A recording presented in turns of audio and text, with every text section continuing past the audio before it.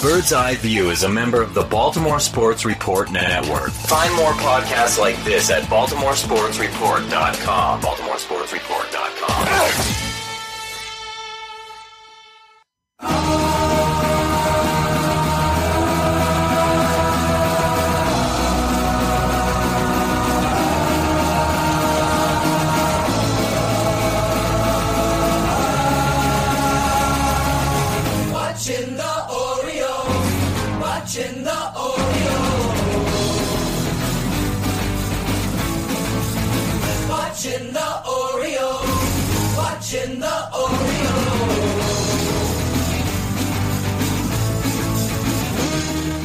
And welcome back to Bird's Eye View.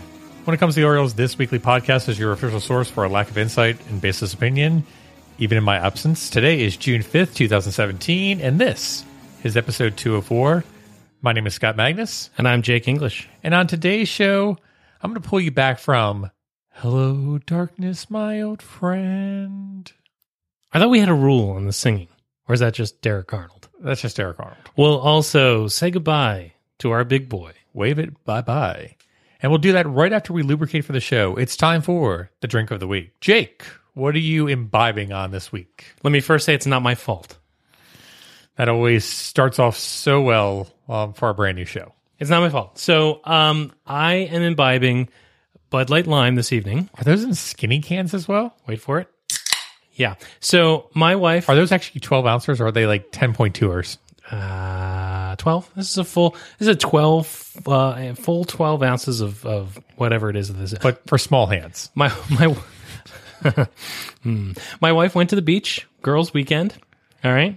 She brought this home because, and this is the real story, the person that bought this beer left and no one else wanted to take it home. And so she said, I know who will drink that. I know someone that will drink that. And so I have. This week, I have leftover, warmed, then cold, then warmed, then cold Bud Light Lime. All right, I'm doing a Jack Daniel's single barrel rye whiskey with some whiskey stones inside the glass. So very nice. Someone had to spruce this up a little bit this evening. I appreciate you classing it up because I'm drinking a Bud Light Lime with a green tab. Congratulations. So if anyone else wants to figure out what Jake is drinking on a weekly basis, and by the looks of it, it'll be Bud Light Lime. It's usually not this. You can check him out at Jake E4025. You can check me out at MAGN8606. And with that, let's go ahead and dabble over into the medical wing. I'm gonna check your ears, check your eyes, find out how much you've grown. Time for your checkup. Gonna listen to your heartbeat, fix you up, ready to go. Time for your checkup. It's okay if you giggle. Go ahead, give something to say. Scotty, careful audiophiles will realize that last week I could not find this exact clip of Doc McStuffins, and so we had a different episode's intro to the medical wing last week. No wonder we got a lot of flack about that last week. Where do you get such wonderful toys? All right, there's really not a whole lot going on. Britton, Flaherty, Santander, we've talked about all that. But Scott, I ask you this. Sure. Did we use all of our good ball jokes on Caleb Joseph? Well, if not, we just castrated beef, so. Jeez. To the day, a year to the day of Caleb Joseph's testicular injury, our catcher, Wellington Castillo, the beef, comes down with a not quite as bad testicular injury. I think they're calling that a groin contusion, and I've also heard the word hematoma thrown around. Doesn't sound good. I think the real question is this. Will he or will he not be our next spokesman for nutshells? I'm going to say no.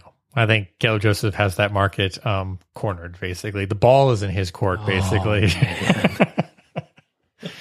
It's almost like we don't even script these. They just come right out of my mouth, the balls. We tee them up and we knock them down.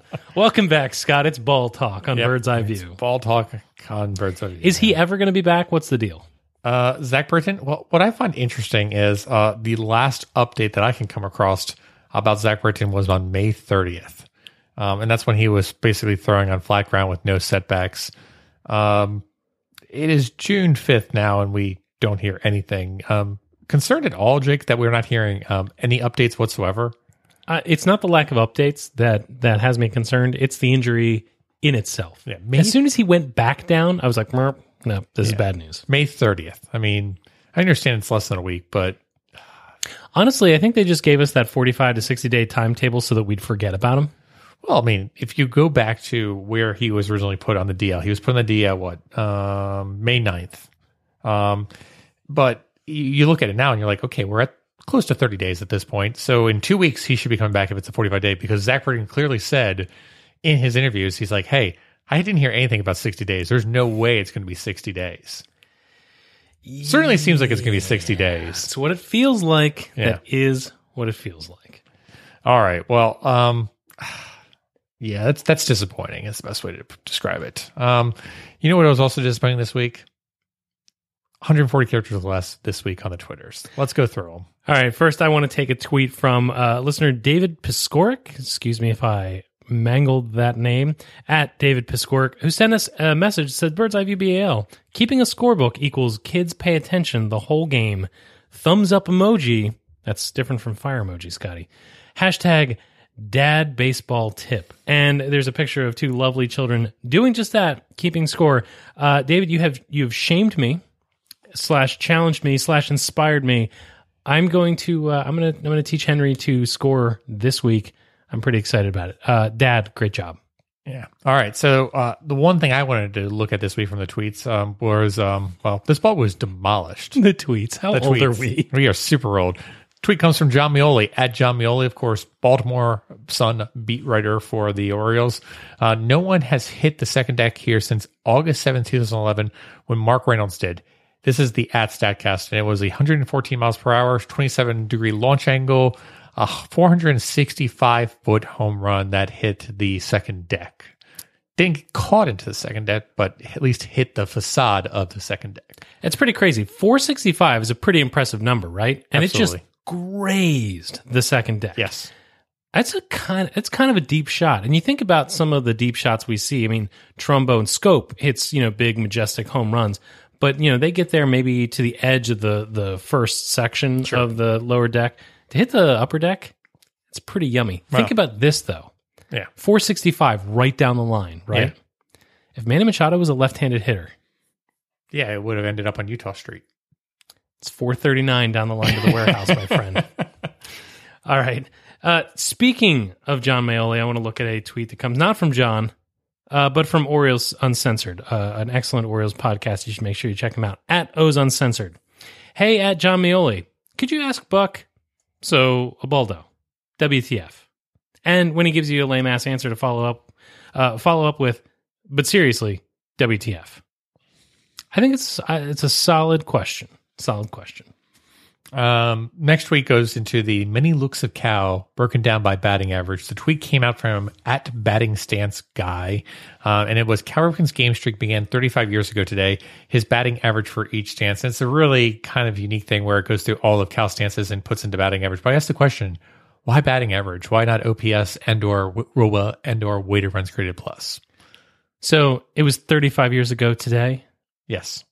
Cal Ripken taught the fans to play. Sure. All right. 50 years, by the way, Sgt. Pepper, June 1st. Look it up, folks. Next tweet comes Do you really out. think anybody in this show doesn't realize that? We're big with the kids. Do you Scott. realize how much they promoted the heck of that on NPR? If people are not listening to us in NPR, then I'm not sure what you're doing, folks. We're big with the kids. Mike Huge Pacelli. with the kids. Huge. Mike Mike Pacelio sent out a tweet that I loved, and Scotty, I wanted to see if you loved it as much as I did. The best thing you can do is hit the ball hard. The second best thing you can do is hit the ball in the air. If you can't, don't. And this tweet is accompanied with an image of a graph that shows basically two things. Balls hit over 95 miles an hour, exit velocity, I assume. Balls hit under 95 miles an hour. And if you look at the launch angle, there's a huge peak if you hit the ball hard and in the air, where it doesn't exist if you don't hit the ball hard. It seems to me that there was a kerfuffle on the baseball Twitters this week where people were arguing with one another as to whether or not we should be telling hitters to hit the ball in the air. And I think Mike hit it on the head where he said, no, we're not saying hit the ball in the air. We're saying hit it hard. And if you can hit it hard, hitting into the air and hard is better than not. Yeah. Am I reading that right? That's basically right. I mean, the big kerfuffle was about the whole aspect of line drives, hit line drives, home runs will come. And that's fine if you are a line drive slap hitter. But the other aspect is if you can get a launch on it and you can really, again, hit that launch angle of anywhere between 10 to, we'll call it 35 degrees, you should go ahead and do so because that's a really great way to get extra base hits and or home runs. Now, eventually, if you continue to try to get that launch angle up, you're eventually going to start doing infield fly balls and or pop outs, basically, which I think was the main concern from the line drive community. But in reality, you might as well go ahead and go for the three extremes, which is home runs, strikeouts, and walks. I'm really glad you said that because I was going to ask if trying for the peak, because if you look at this graph, there's a peak. It's, Sure. It's just under 30 degrees of launch angle and over 95 miles an hour. There's a reason why we see most home runs go out at 20 to 30 degrees. If you shoot for the peak, Sure. doesn't it also mean that this uppercut swing of yours is likely to result in a long swing and a whiff? Who says it's going to be an uppercut swing? I did just then. Yeah. You should go back and watch Josh Donaldson a little bit, even though he wears a Blue Jays uniform. He has no uppercut swing, but still hits the ball at a 20 to 30 degree launch angle a lot of times. So, but going back to the dumb or the less dumb part of my question, Sure. does that necessarily lead to the three outcomes? It can. The other aspect is too, maybe some people shouldn't be going for launch angle all the time. For example, there are certain people that, like JJ Hardy should not be trying to target launch Sure. angle because, again, it makes no sense for him because he's never going to be able to hit above 95 miles per hour a significant amount of time. So if you cannot achieve that exit velocity as per this graph, and you're going to be less than 95 miles per hour, then you're going to get out a lot is the best way to describe it. So unless you can hit the ball with a lot of pop, then you should be launching it. But if not, and you're just kind of a Hyun-Soo Kim type of player, then you should be a slap hitter and try to get line drives. Pretty straightforward. It's almost as if data backs up the things that we can see with our eyes. It's almost like physics makes sense. Let's not get too far ahead of ourselves. Yeah. All right. Well, speaking about getting ahead of ourselves, I was gone for 1 week. And I missed you. you made a mockery of this show, more so than normal. And I think it's time that we step on back into reality and go through. Well, let me give some light to these dark ages that you are for putting onto us.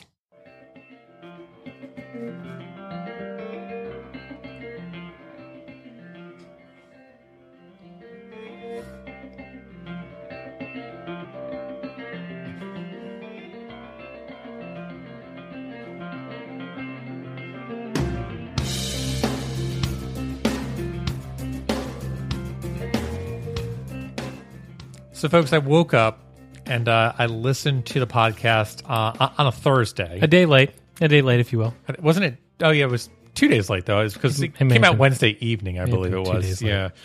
So I woke up on a Thursday morning and said, hey, it's a great time to listen to a podcast.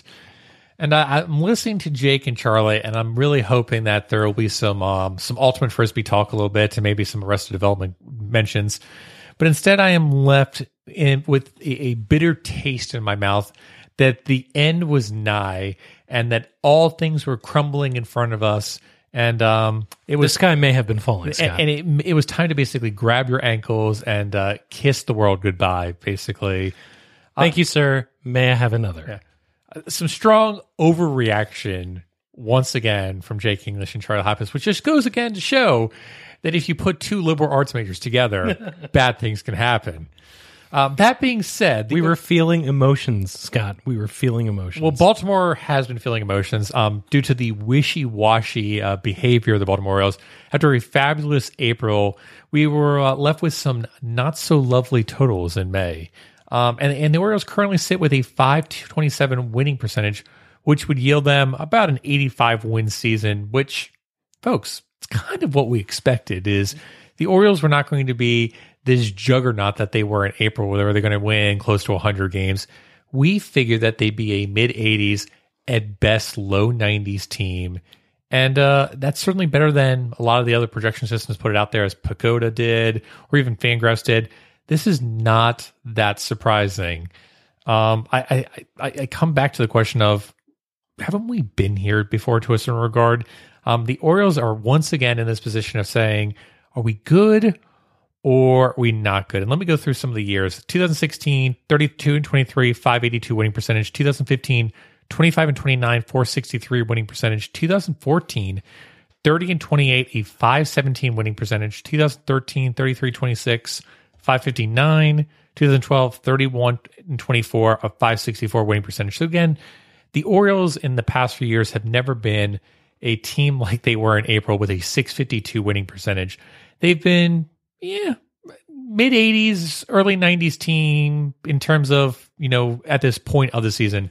Certainly not the best team in the league, but right there in the race to potentially be in the aspect of winning a division.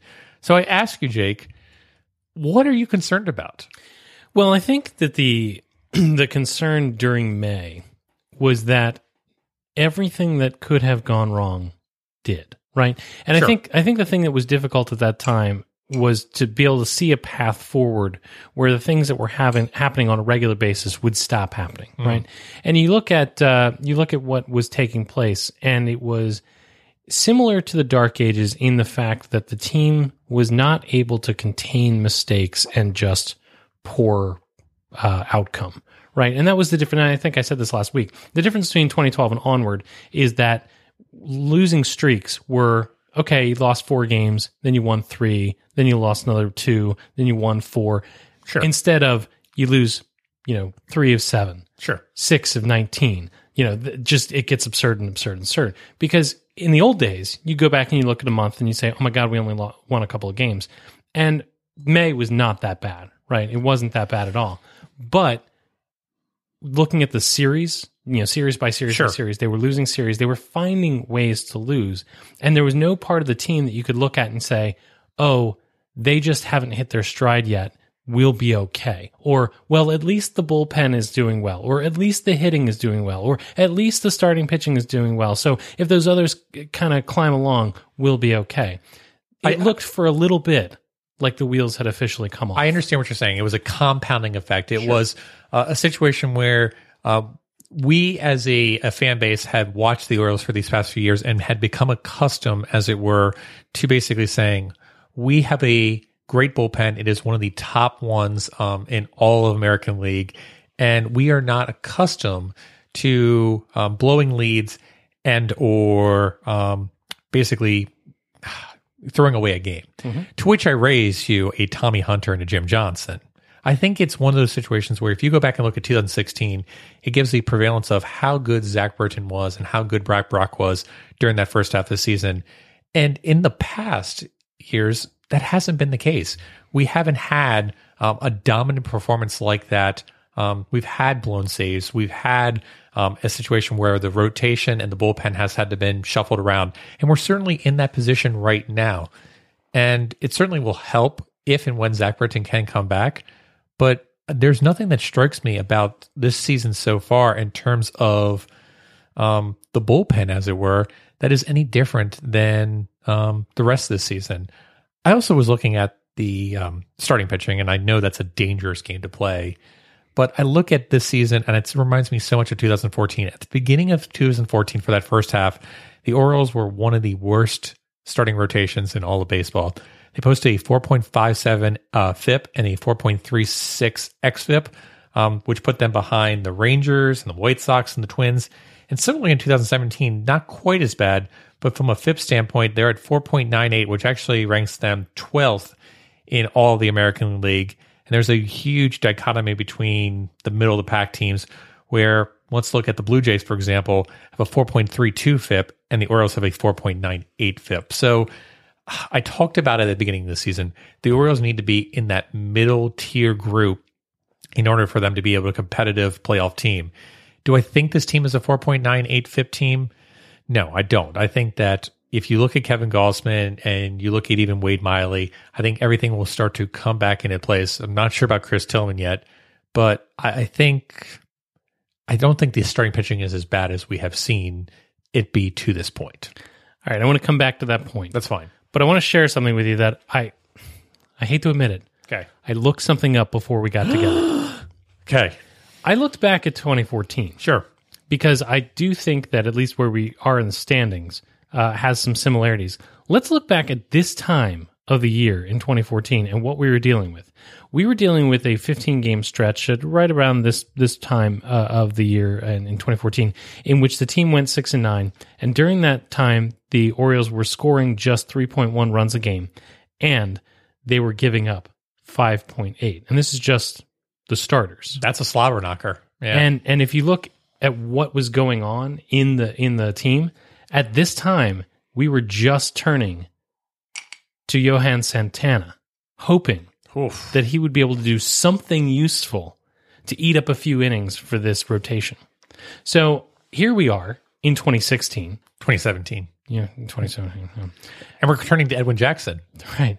We have questions with Tillman, right? We're just about ready to give up on Ubaldo Jimenez. We have big questions as far as Kevin Gausman. He's just not been effective this season. Sure. Right? We're really coming down to, can Bundy shoulder the load? Oh God, I used the word shoulder. Can Wade Miley keep doing what he's doing? Can Alec Asher be a fifth starter in this league? And do we have enough at Norfolk to be able to patch together the rest? To be honest with you, the questions are really not that much different now than they were when this team won 96 games. Right. Exactly. I'm not saying they're going to win 96 games, but I do think that your point is valid in the fact that this is the team that has all the problems. However, I will say that if you look at the 2014 bullpen versus this bullpen, which do you feel better about? I feel much better about the 2014 bullpen, and we'll get to that in a little bit, and that's something that I think needs to be discussed. But the other thing I was looking at, too, outside of just pitching, was I'm looking at the offense, and I feel like everyone in Baltimore has been giving the offense a hard time in terms of strikeouts and everything, but it took them sort of looking at their offensive performance. I don't really consider it to be that different than a typical Orioles offense. This is who the guys are. They are a team that is going to have 20+% in terms of a K rate. They're not going to walk a lot, so their out-of-base percentage is not going to be that great, but they're going to have a lot of extra base hits and home runs. And in fact, the home runs really haven't come yet to a significant quantity. So I think we saw with the temperatures warming up at Camden Yards that the Orioles are starting to hit more home runs at a pace that we're more accustomed to. I think that the Orioles are in a perfect position going into the summer, where they've got a lot of people in the middle of their lineup, such as Manny Machado, Mark Trumbo, Adam Jones, Chris Davis, who are going to start hitting the ball with that 95+ miles per hour and that decent launch angle. And we're going to see a lot of home runs start to pick up over the next few weeks and months. Doesn't it really come down to whether or not we're going to get improvements from certain key players? Yes. And I think it's also the situation which we talked about in 2014, which was every single point a certain player stepped up. And during that dark stretch that we talked about in May, no one really stepped up to a significant degree. So, for example, at the beginning of the season, it was Trey Mancini. The question is, for June, is it going to be Manny Machado or Mark Trumbo or Adam Jones, or is somebody else going to step up and basically take this team on their shoulders and lead them through? In 2014, it was Cruz, and then Steve Pearce. Steve Pearce was amazing. And then Manny Machado, and then it went back to Nelson Cruz to end the season. But again, it has to be this situation where somebody goes on fire and basically becomes basically untouchable. Can we talk about the starters? Sure, but you can go back and talk about the starters. What do you think about Tillman? Is he gonna be able to gut out this season? I think he's going to be able to gut out the season. I just don't think you can expect anything from him from what he was like last year. Can you expect improvement from what he's doing now? I can, and I think we've seen that. I think we've seen that he's not quite the Chris Tillman of old, but he's certainly the Chris Tillman of being able to gut through and potentially be a fourth or fifth starter. It seemed like there was some velocity improvement in his last start, and I listened to it on the ball games or on the radio, so I didn't get to see the ball game. But did the velocity look any better, or was he as lost as he had been in his previous starts? It was a little bit better. Looking at his velocity for the game, it was 90 miles per hour going into this game, and in this game it was 91.3. So a slight uptick is the best way to describe it. Still not quite what he was at the beginning of last season, where he was floating around the upper 92 to lower 93s. So still, I do think there's some fatigue is the best way to describe it in that shoulder. Which is more likely? That Kevin Gausman regains form, or that Wade Miley continues to pitch effectively throughout the season? Here's what I'll say to that. I don't think Kevin Gausman is going to get back to what we thought he was going to be, but I also don't think Wade Miley is going to be as good as he is. I'm going to say that they get to basically being about the same pitcher, which is disappointing. You think that's a bad year for Kevin Gausman, or do you think this is his ceiling? I think this is a bad season for Kevin Gausman. I think he'll basically get better eventually, but I'm not sure what's going on this year. He just doesn't seem to have that control and command of some of his pitches. And maybe it'll come on, and maybe the Ubaldo Jimenez effect has basically spread to him for a little bit. But I think Kevin Gausman will get it turned around. I just don't think it's going to be that ace-like season that we all thought it was going to be. You mentioned his name. I'll go there. Ubaldo Jimenez. Sure. Do they DFA him at some point to make room in the bullpen for people that can actually pitch, or do you think he gets another shot in the rotation when somebody falters? It's all a matter of time now. It's all a matter of time, and I think the dominoes are being set up. I think certain spots are being freed up on the 40-man roster. I think it's coming at this point. So, all right. But what I'm hearing from you is that all hope is not lost, and that when we turn the calendar page, maybe good things are ahead of us. Here's the thing. We came into the season and we knew there was nobody on this club that was probably going to be an ace except for Kevin Gausman. We thought, okay, we've got a bunch of 3s, 4s, and 5s at best, and then we've got Kevin Gausman, and hopefully Dylan Bundy doesn't have his arm fall off. We still hope that. In return, we basically said, well, Kevin Gausman is really not pitching that great. He's number 3, 4, or 5, but Dylan Bundy has turned into an ace, is the best way to put it. So if you flip-flop the aspect of your expectations coming into the season, you basically still have a top 30 pitcher that is pitching for you, and you've got a bunch of other meh pitchers is the best way to describe it, which is pretty much exactly what you expected. The problem that you get into is you're being weighted down by someone that is negatively impacting you, which is Ubaldo Jimenez. Ubaldo Jimenez, if once he comes out of the starting rotation and you put Alec Asher in and or somewhere else, this rotation improves dramatically. So Ubaldo Jimenez should not even be sniffing the starting rotation anytime soon. Can I Shanghai the conversation for just one last thing? Sure. We're talking about 2014 specifically. Yeah. But things are not as bad as they could look. Because at this time in 2014, it was June 8th. Sure. We had to deal with something completely outside of starting pitching and the offensive production and the bullpen. It was June 8th, 2014. The Manny Machado threw a bat in Oakland. Yeah. And we're not dealing with that right now. Yeah. We're not dealing with character issues. Man, that was a really bad season for him. I know, right? Being suspended, then not being able to play in the playoffs. Yeah, that was a rough season for him. But, here we are. And it's a different season, different Manny Machado, different problems. But if I'm picking up what you're laying down, the same character of team. Sure. And the other thing I'd point out, too, is we mentioned this briefly about the bullpen. And I said, I don't think the bullpen is quite where it needs to be, but I don't think it's as bad as we think it is as well. So here's what I'll say to that is I think that the Orioles should be looking extensively right now to potentially upgrade their bullpen with a trade. I think that bringing in someone that can work the 7th inning and or 8th inning and relieve a little bit of wear and tear on Darren O'Day and Brad Rock is going to be necessary. And even if Zach Britton comes back and pitches lights out, it'll be able to be a significant benefit going forward. The Orioles need to figure out which relief pitcher is going to be out there. And I know the relief pitchers are going to get overpaid in terms of a trade value, but I do think that it's that small incremental move that can make a big difference. We saw it in 2014 with going out and getting Andrew Miller. Andrew Miller completely changed the dynamic of the second half of the 2014 season. And, that team was good, but it wasn't as good as they were before Andrew Miller. And I know it's hard to look back now and say, oh, well, we don't have Eduardo Rodriguez in the organization. But you look at the way the Orioles played in August and September with Andrew Miller, and they were unbeatable. In order to become unbeatable again, they need to go out and get one of those top relief pitchers. You want to hear something crazy? Sure. Andrew Miller only pitched 20 innings Yeah, I know. for the Orioles in the regular season. I know. But you're not wrong. Right. Everything that you just said about him being dominant, everything you just said about him changing the dynamic at the end of that season is completely accurate. And it's not just about the aspect of the innings that he pitched. It was also the aspect of you're basically relieving some of the workload on the rest of your relief pitchers. So, for example, you already have seen this season what happens when Brad Brock and Darren O'Day cannot come into the game because they have too much wear and tear or they pitch 2 days straight. You need to have the ability to turn it over to someone that's a proven veteran. And Michael Givens is not that proven veteran. He can get you extra innings. But past that, the Orioles need to have that other veteran that can come in and take some of the wear off of it. I'm not sure if Zach Britton's going to be that person this year. Well, Andrew Miller was also your second world-class arm in the bullpen. Sure. I mean, Zach Britton was great. Don't get me Absolutely. wrong.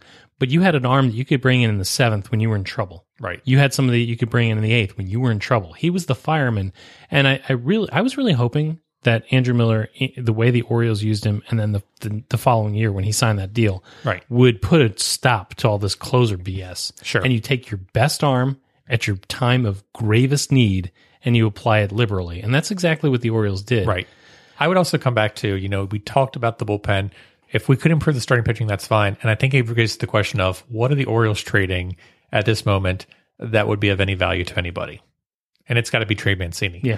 As much as people don't want to trade away Trey Mancini, and he fits the golden boy criteria of the Baltimore sports fan, of being the white farm boy, basically, is the best way to describe it. Trey Mancini, Farm boy, fetch me that pitcher. he fits the perfect stereotype of trading when his value is at his max right now. And yeah, he may go to another team and continue to rake, but you already have a situation where he's being blocked by Chris Davis. Yeah. He's being blocked by Mark Trumbo. If you were to say, hell, you know what? We're just going to go back and put Trumbo in the outfield, which again, I'm not a big fan of, but let's hypothetically say you were saying, we're going to do that. We're going to keep Davis at first base. And then if you wanted to bring a DH up, you have Pedro Alvarez right now at Norfolk crushing it. Why not go ahead and do that and solidify your team with a starting pitcher or a relief pitcher and get rid of someone that, again, is at his highest value probably over the rest of his career? And yes, we have Pedro Alvarez in the minors, and that's great. Yeah. But freeing up a spot in the lineup at DH or outfield also means more at bats for Smith Sure. and Kim Yeah. and some of the other competent bats that you have at your major league roster. Right. I'm not saying that Mancini is expendable. He's been your best hitter so far for this season. But the fact of the matter is, you look at him and you say, in the future, where is he going to play? Is he going to continue to play this, faux left field position? I'm certainly not saying that he's played it poorly, but I think it's an opportunity for the Orioles to say, do we want to play this conservatively or do we want to play this aggressively? And I think playing aggressively would be trading Trey Mancini for a really good value starting pitcher or relief pitcher. They have set themselves up, the Orioles, have set themselves up to push all of their chips in this year and next. Right. And one of those chips is Trey Mancini. Sure. Right? You either are going to win now in this window, Yep. or you're not. Right. And so even if it hurts later, Right. just like with Andrew Miller, if they trade Trey Mancini, I'll understand. Sure. I'll understand what they were trying to do and why they were trying to do it. And if it works, we're all going to love it. Yeah. But let me tell you something. If It it doesn't doesn't work, work, I don't want to hear about it. Yeah. It's going to be Glenn Davis all over again, basically. Or Eduardo Rodriguez Right. all over again. Right. But I think that's the kind of moves, and Camden Depot brought this up. I will give them full credit for kind of sparking my thought process on this. But it's definitely one of those aggressive moves that the Orioles need to make. I doubt they will make it, but it's one of those discussion points that needs to be had going into June and July. So like I said, I think the Orioles have something going here. I do think they're going to need to make a move for one or two pieces in order to push them over the top. But I do think it's not a time to panic. This team has shown a resiliency, has shown the ability to come back in games, and has been shown the ability to actually do really well in extra innings. Even if none of those things were true, while the Orioles were floundering, Right. the Yankees didn't run away with the division. Sure. And, things got tight. The Blue Jays Right. got better. The Red Sox have been winning. The Yankees didn't fall off the face of the earth. The Rays like are we right did. there with us too. Yeah. But hey, the Orioles had a disastrous month. I'll go ahead and call it disastrous. It was a disastrous month compared to what they had in Sure. April and where they were in the standings. And I think have come into June in a position to compete. And yeah, I'll take that. All right. So again, folks, not as bad as the doom and gloom is. Scott's saying don't listen to last week's episode. I will say that we are basically looking at an Orioles team that is very similar to previous years. So I say buckle up, Birdland, and get ready for a bunch of angst and animosity once again through the second half of the season. Why did we stop using the "we won't stop" hashtag? New PR director? I guess. All right. Well, there was other moments that happened this weekend that I think we need to cover, big boy, if you don't mind.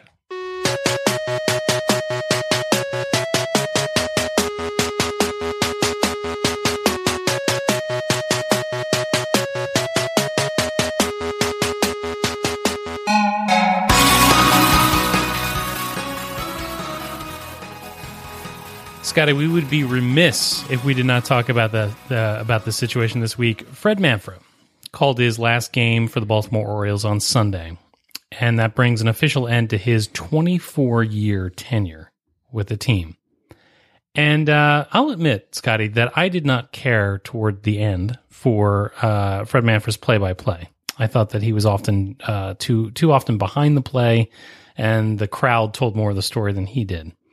But I really enjoyed him, both as a color commentator and as a personality in the booth to be paired with Joe Angel. I have to tell you, as someone who listens to a lot of games on the radio now, and someone who grew up listening to a lot of games on the radio, there is something special about the relationship with the voice of the team and the fans of the team. And Fred talked this week about, being so humbled by people stopping him at the store or in the street or wherever and just telling him how much that they appreciated that little part of Orioles baseball that he represented. And I think that the cool thing about Fred Manfra is that, he's someone that has impacted, 20 plus years, a generation of baseball fans, and then another generation of baseball fans. And it's cool. My son is 6 years old, and he has gone to bed for years now, listening to the dulcet tones of Fred and Joe. And so, Fred Manfra retiring from the Orioles is just something that, it's something that we want to make sure that we recognize and give a send off to our big boy. And Manfra is a local guy. I mean, can you imagine that? Fred Manfra, a local guy, always wanted to be involved in some way with his team. Not only did he get to live his dream, he got to live everybody's dream, right? And I think one of the cool things about Fred Manfra is that there was enough of that "aw, gee, shucks" in him that I think that we could all identify with. Sure. And experience a little bit through him and his enthusiasm for the team. Again, I feel like there were plenty of times where I said, the play-by-play. But I do want to underscore how much I did enjoy Fred Manfra from the booth. And now, listening in 2017 to the radio, knowing exactly how much his voice, his presence is missed in that radio booth, it's big. And our hats are off to him. Scotty, I do want to ask you a couple of questions, though. Sure. What makes a good baseball broadcaster? Witty banter, humility, ability to basically reflect on the players and the stories that they've heard, and puns. Lots and lots of puns. I also think that if there's going to be a team, and there hasn't been a single guy since, it's been Scully, but if there's going to be a team, there has to be good interplay. Absolutely. Right? You can't have a wooden broadcast booth. I mean, it comes back to the situation with Manfra and Joe, for example, with the witty bantering. To a certain regard, our style here on this show is kind of played off of that as well, where it's basically two old guys basically mocking each other and talking a little bit about baseball. Yeah. Yeah. Yeah. All right, let me ask you this. With whom should the Orioles replace Fred Manfra? Oof. Long term, you're talking? Yeah. I feel like what they're doing right now has to be a short-term arrangement. Sure, because we've talked about this, but yes and no. Hunter really loves the radio. Okay, if it's going to be Hunter, Right. I feel like it can't be a shared resource with the television anymore. Because I feel like, and this is just an opinion as a listener, Sure. I feel like it's disjointed Yes. to hear, Joe and Jim Hunter for, 80% of the time. Yes. And then Joe and some other guy, especially because the drop off Yes. is so great to get down to like Dave Johnson. Yes. I know. I agree with you. It's the aspect of old man aspect where you like to be able to turn the dial to the station and hear it and be like, I instantly recognize who is talking to me. And by instantly telling me who is calling this game, I can say whether it's the bottom or the top of an inning as well. It's really critical to a certain regard, visualize the individual talking the game through to you, as opposed to being like, who is this guy talking to me and what is going on here? And there has to be a certain crispness and authority to the voice as well. Something that I get with Angel, I get with Manfra. I don't really get with Hunter besides him kind of talking to me, which doesn't really do anything for me. Look, I feel like I hate on Hunter all the time. I don't dislike Hunter. He's much better on the television. 1 second. This break is brought to you by the Archdiocese of Baltimore. That's ironic because every time he says that, I'm basically just praying for the team. I hate him on the radio, right? Because he sugarcoats and he broadcasts with orange glasses. Sure, and on which television, that's Right. fine. And you can't do On the orange radio, glasses on the radio. It has to be, this is exactly what's going on, as opposed to, well, this is my opinion. Your opinion matters nothing on the radio. So even if they're going to go with Hunter, I feel like they can't share him anymore. Sure. I don't, good Lord, I don't want Hunter on the radio, but I feel like they can't share him. So, I mean, So I've got an idea. oh boy. I've got an idea. Well, first of all, there's a few choices. We talked about this before. I think when Manfra announced that he was going to retire last year, I do think Ben McDonald is an obvious choice. It's a question of whether or not he wants to do it. That's a lot of travel. I don't think so. I think he's very happy with his gig for SEC baseball and going out into the woods of Louisiana and doing all his hunting that he does. That being said, another individual that I think would be really interesting at the gig would be the voice of the Orioles, Ryan Wagner. Wow. That is very interesting. Huh. He's got the great voice for it. Yep. I think that Wagner would do a great job with color commentary. Yes. I'm not sure that he could do the play-by-play at this stage. I agree with you about this. But if you basically said, we as an organization need to start growing out the aspect of mentoring and or finding a potential replacement for Angel eventually, who better not to put Angel and Wagner together in the booth to kind of call games, and Wagner being the voice of a new generation / a new viewpoint, and Angel being the witty banter with Wagner in terms of calling out the youth of his generation. I was so ready to hate this idea when you said it, but it's kind of growing on me. It's kind of growing me. If they if they don't go that way, and Sure. I'm willing, I'm a lot more willing to support that than I thought I was. If they don't go that way, what do you think about just getting a straight up commentary color guy and have Joe Angel call the whole game? I could definitely see that. I think that it does raise a question to a certain regard of Angel is certainly getting up there in years. And He's no spring chicken. I'm certainly concerned a little bit about how much does he have left in the tank, as well as a bunch of folks actually within the current Orioles organization in terms of how much do they have left in the tank in terms of their careers. I think Manfra caught us a little bit by surprise, but looking back on it, it's like, actually, that does make sense. But you look at other folks that are kind of in the rotation. Jim Palmer, for example, who's been doing it with Masson, is absolutely tremendous and definitely one of my favorite people to listen to. But man, you look at his age and you're just like, It's a factor. how right? many more years do we have of Jim Palmer? Is it going to be 3, 4, 5 years? I can't think it's going to be much more than that. I mean, at a certain point, all those supplements that he promotes and takes isn't going to really work out well.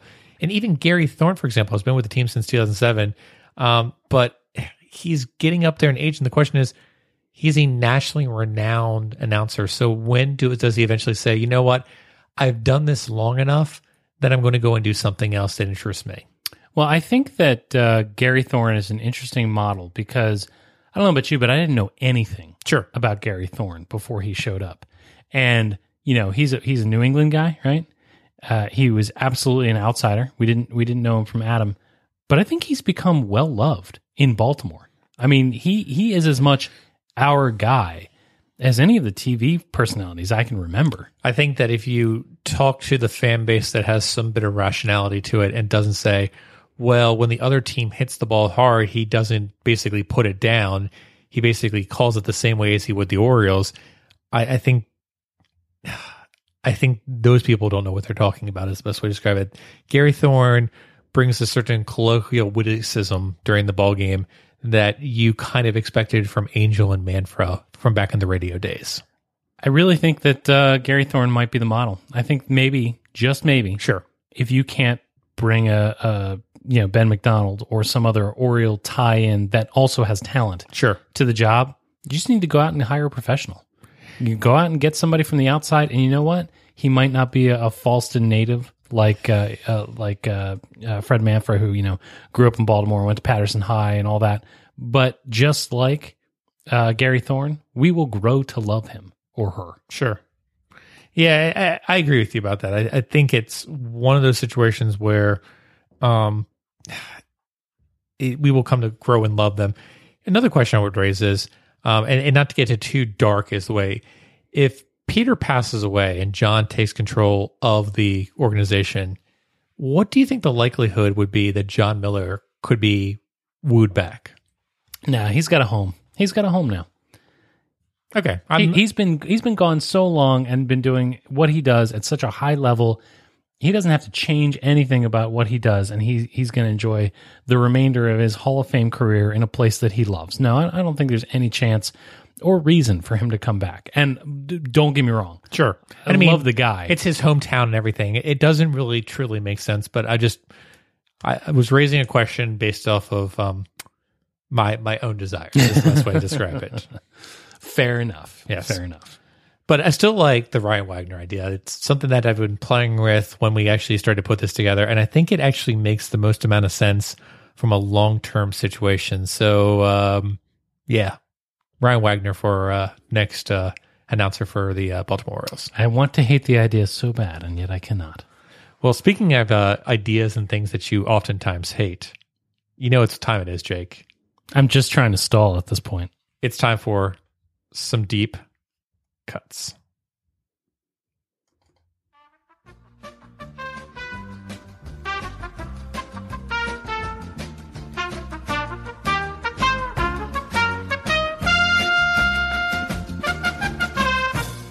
You know who's really good at this? Who's really good? Charlie Hoppus is amazing at deep cuts. I am not surprised whatsoever that Charlie Hoppus has an inherent ability to know useless information. He's a Renaissance man, Scott. We can call him that, but no, we really can't call him that. All right, so Jake, I know you have been eagerly awaiting to kind of talk this through and figure out everything about deep cuts this week. So Jake, I will give you this much. In honor of Charlie Hoppus, I decided to pull this one out for him. It's probably one that you've heard before, but certainly one that's probably not at the very top end of the category or collection that you would particularly like. But let's see if you get it this week.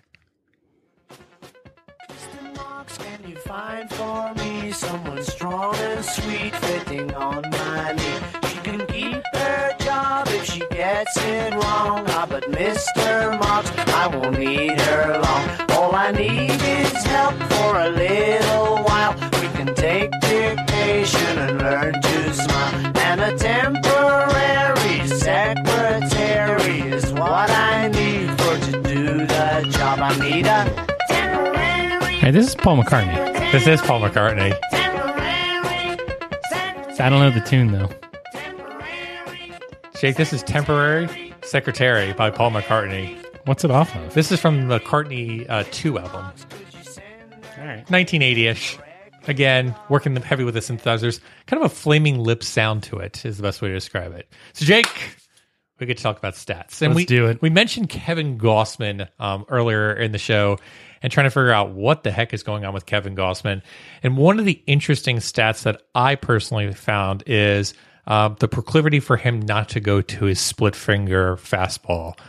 In the past, he has been at around, we'll call it a 21 to 24% splitter, where he's had success in 2016. And this year, he's pretty much at a historic low, throwing his split finger 14% of the time in April and 13.79% of the time in May. And I raised you this question, Jake. Jake, the split finger pitch was his best whiff pitch for years upon years upon years. And now he's gone away from it and basically has relied heavily on the four-seam fastball. We saw this when he originally came up in the league and he tried to blow by the fastball past people. And what happened was folks just waited on the fastball and then crushed it. So, Jake, one of the situations I want to bring up is in order for Kevin Gossman to get back to the pitcher that he was, he needs to get that split finger fastball up in usage, but also in effectiveness. And I think what's happening is, since it's such a feel pitch, I think personally right now, Kevin Gossman does not have the feel for it. And once he gets the feel for it, I think that's when we're going to see the Kevin Gossman of old, and we'll see that split finger raise up. When that raises up, I think we'll see the whiffs go up, and I think we'll see the K rate go up. And by doing so, I think Kevin Gossman will turn back into that, I wouldn't say premier pitcher, but top of the rotation pitcher that we were hoping for him to be this season. So I agree with you. It's a field pitch. And so let me raise some questions you and I can't possibly hope to answer. Sure. You try to go to, well, why? Why can't he effectively throw the split finger?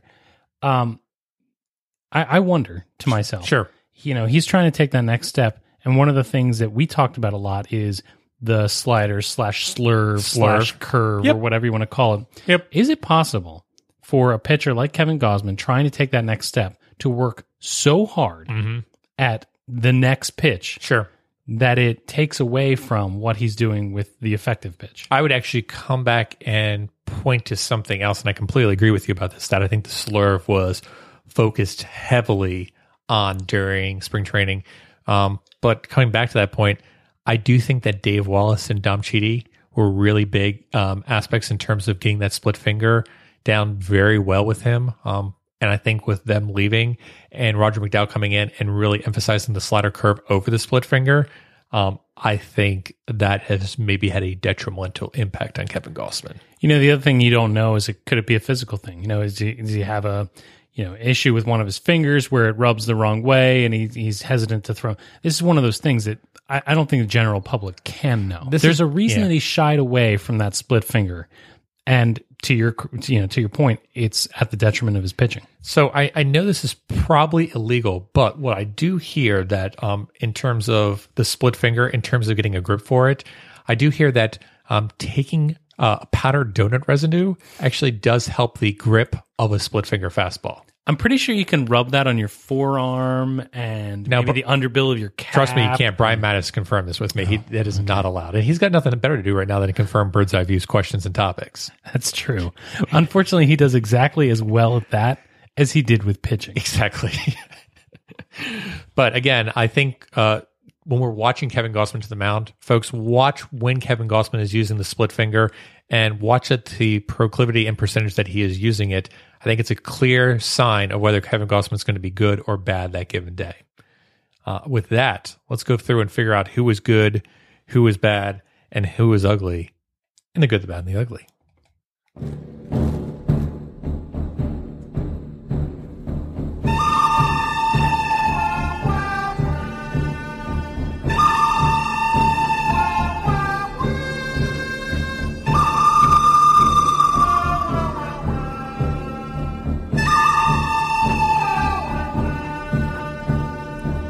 All right, folks, it's that time again. It's time for the good, the bad, and the ugly. Jake, did you want to start off this week? I'm going to take it away. This is going to sound weird. I'm going to give my good in a non-ironic way to Richard Blyer. In 3 appearances over 3 2/3 innings, he stranded 100% of the runners that he was presented with and induced ground balls at a rate of 75%.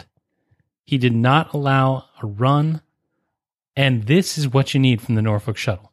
Innings and effectiveness. And I don't know a ton about Blyer, but if he could become an effective arm that makes at least a part-time appearance for the remainder of the season, that would be awfully nice. All right. Well, my good is going to go to Wade Miley, who I personally thought pitched an absolute gem this week. Yeah. 7 innings pitched, only gave up 1 run. Not a lot of strikeouts, but minimized the walks, which was a big issue from in the past. 59.1% ground ball rate, a lot of weak contact that entire game. Wade Miley really salvaged that Red Sox series. If Wade Miley did not come out and pitch the way he did that game, we would be having a totally different tune coming out of that Red Sox series. I can't believe I'm going to say this. He was a real bulldog. He was a bulldog. He threw a ton of pitches. He had a really rough inning, and you thought, oh, wow, he's going to struggle to get into the 6th, and he didn't. Can I break the rules here? Sure. Honorable mention. Sure. Jonathan Scope had a great week. Jonathan Scope did have a good week. And since you're breaking the rules, honorable mention, Darren O'Day started to get back into a fashion where it was a rising slider once again. Darren O'Day had a lot of strikeouts this week. 12 Ks per 9 in 3 innings pitched. 42.9% ground ball weight, which is but Darren O'Day is starting to slowly craft himself back into that dominant arm once again in the bullpen. Man, look at you. You come back from being away and suddenly Bird's Eye View is sunshine, rainbows, and lollipops. We each gave 2 goods. Sunshine, lollipops, and rainbows. All right, I'm going bad. Yeah. My bad for this week was J.J. Hardy. And look, there's no other way to put it. He was just objectively the worst of our starters from the offensive position. I know that it's going to be tough sledding for him, but yikes. Yikes. He was abysmal is the best way to describe it. He was so bad that Buck finally pinch hit for him in the bottom of the 9th with the game on the line. Right. I thought we would never get there, but even Buck could not deny that he just looks lost at the plate. Yeah, I'm going to have to give mine, though, to Chris Tillman, who continues to struggle. It looks like he finally figures it out, and then it's back to the old drawing board. I don't know when Tillman figures it out. I do like the velocity starting to increase. That's at least somewhat of a positive sign. He can get away with more mistakes that But way. man, the home run ball needs to stop, and it needs to stop soon because it just kills you. So Chris Tillman gets my bad for the week. He would have been my ugly, but I'm giving him a little bit longer leash as he comes off of, I guess, an injury rehab, which is what he's currently pitching still. Go ahead. My ugly for this week goes to the Baltimore Orioles. They have a habit, and this is not anecdotal. Look, this is not something I'm making up. I have hard and fast evidence for this. There was a time when Sunday baseball was unwatchable, right? I think like in 2013, didn't they fail to win a Sunday home game? That sounds right. Yeah. Not that bad that a whole day of the week. But the Orioles, when they are on national or regional television, wet the bed. What is the deal with the Orioles when we are on display to a wider audience that we can't get out of our own way? That game on Fox was a sure loss as soon as I found out it wasn't going to be on MASN. The Orioles, time and time and time again, fail to come through against the likes of the Red Sox and the Yankees when we're on national television or regional television. And it just makes me the sad clown. Is that irrational? Yes. But it's irrational, but it hurts. yeah. All right. So my ugly has to go to, you're going to like this one, Jake. It's got to go to Matt Soroka. I'm sorry. Matt Soroka's tweet this week, we basically said we're going to go to the Baseball Prospectus event. He comes in and says, I will only come if all the nerds agree that the win stat is the most important stat for a pitcher because winning is the whole point of the game. We here at Bird's Eye View turn our nose up to tweets like this because this is absolutely ridiculous. By this given same discussion, Michael Givens must be the MVP of this entire team since he has 5 wins and 0 losses. Michael Givens must be literally one of the best pitchers in all of the Baltimore Orioles right now because of the win stat. Matt Soroka, please keep your baseless opinion and lack of insight off this podcast and leave it to the professionals here at Bird's Eye View. Thank you. Harsh words. Harsh words. You were harsh but fair. But when you come back and say the win stat is the most important stat for a pitcher, you get called out. I'm sorry. Didn't the Nationals announcers do that as well? Ooh, it's almost like Matt Soroka may be a Nationals fan. You're so mean. Remember when Alfredo Simon had like 16 wins? No, I choose not to remember that. Or was it Alfredo or whatever? He changed his name. Simon, yes. Clearly, every single MLB front office valued the win stat as much as Matt Soroka did. And next, clearly the save stat. Clearly.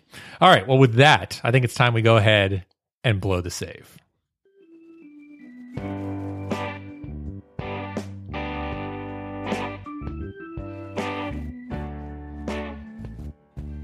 Scotty, I posted a picture of myself in embarrassing fashion this week. That's not new. No, clearly not. I pictured myself in Kansas City Royals gear, which I don every weekend. That was a great smile, by the way. Coaching my kids' t-ball team. And it's funny because I was thinking about how awful that feels and how crappy I feel when I have to throw on that KC hat because of my feelings associated with the Kansas City ALCS from 2014. And it got me to thinking that you and I, Scott, as men of a certain age, don't care enough, or at least aren't sympathetic enough to the fans that are going to be really uncomfortable this week as the Orioles take on the Pirates. I know you've talked a lot about your family, your dad, yeah, and how big that series was. But there is a big segment of the Baltimore Orioles fan base that is going to retch if we lose this series to the Pittsburgh Pirates. And so the Orioles, I must implore you, please treat us well in this series with the Pirates. Remember that we are family and that you must avenge a very painful wound for a certain number of our fans. For every ill will that I hold for new and fresh wounds, there are old and ingrained wounds in fans just a little older than we are. And Birds, you owe it to them. You couldn't come through in 79. Let's make them pay every chance we get. Or, what was it, 71? I think it was 71. It was 79 and 71. Really? Yeah. Twice. I'm surprised you didn't talk about the rivalry game on Thursday either. I have nothing to say about that. Well, anything else that you want to do for blowing the save? I have nothing left. All right. Well, let's go ahead and let's wrap this up because Jake, I'm just going to tell you, me being gone a week, we have definitely gone over our show's allotment. So go ahead. That's our show. Remember, you can find this and our entire catalog of indispensable episodes at birdseyeviewbaltimore.com. Bird's Eye View is a proud member of the Baltimore Sports Report Network. You can find this show on baltimoresportsreport.com/network and also on baseballtalkradio.com, the home of great baseball talk. Rate and review the show on iTunes, Stitcher, and Google Play. We appreciate it, and it helps establish what we call social proof. Take a look at us on social media and engage with us, please. Find us on Instagram, Facebook, Google+, and on Snapchat. But the best way to get a hold of us and to yell at us is on Twitter at Bird's Eye View, BAL. And with that, Baltimore and beyond, I bid you all a fond adieu. Good night, Baltimore. Be safe out there, and let's go O's. I missed you, Scotty. You will always be my big boy. Welcome back.